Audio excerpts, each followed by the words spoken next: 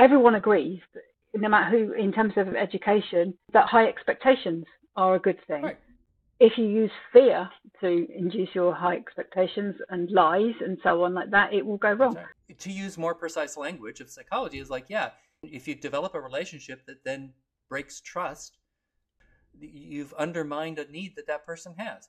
And so the problem in Rafe's situation is that if the child says, hey, I'm not interested in Shakespeare, there's nowhere they can't leave the classroom and go somewhere else where they're going to be able to invest their time and energy in a better way. Yeah. They don't have the option.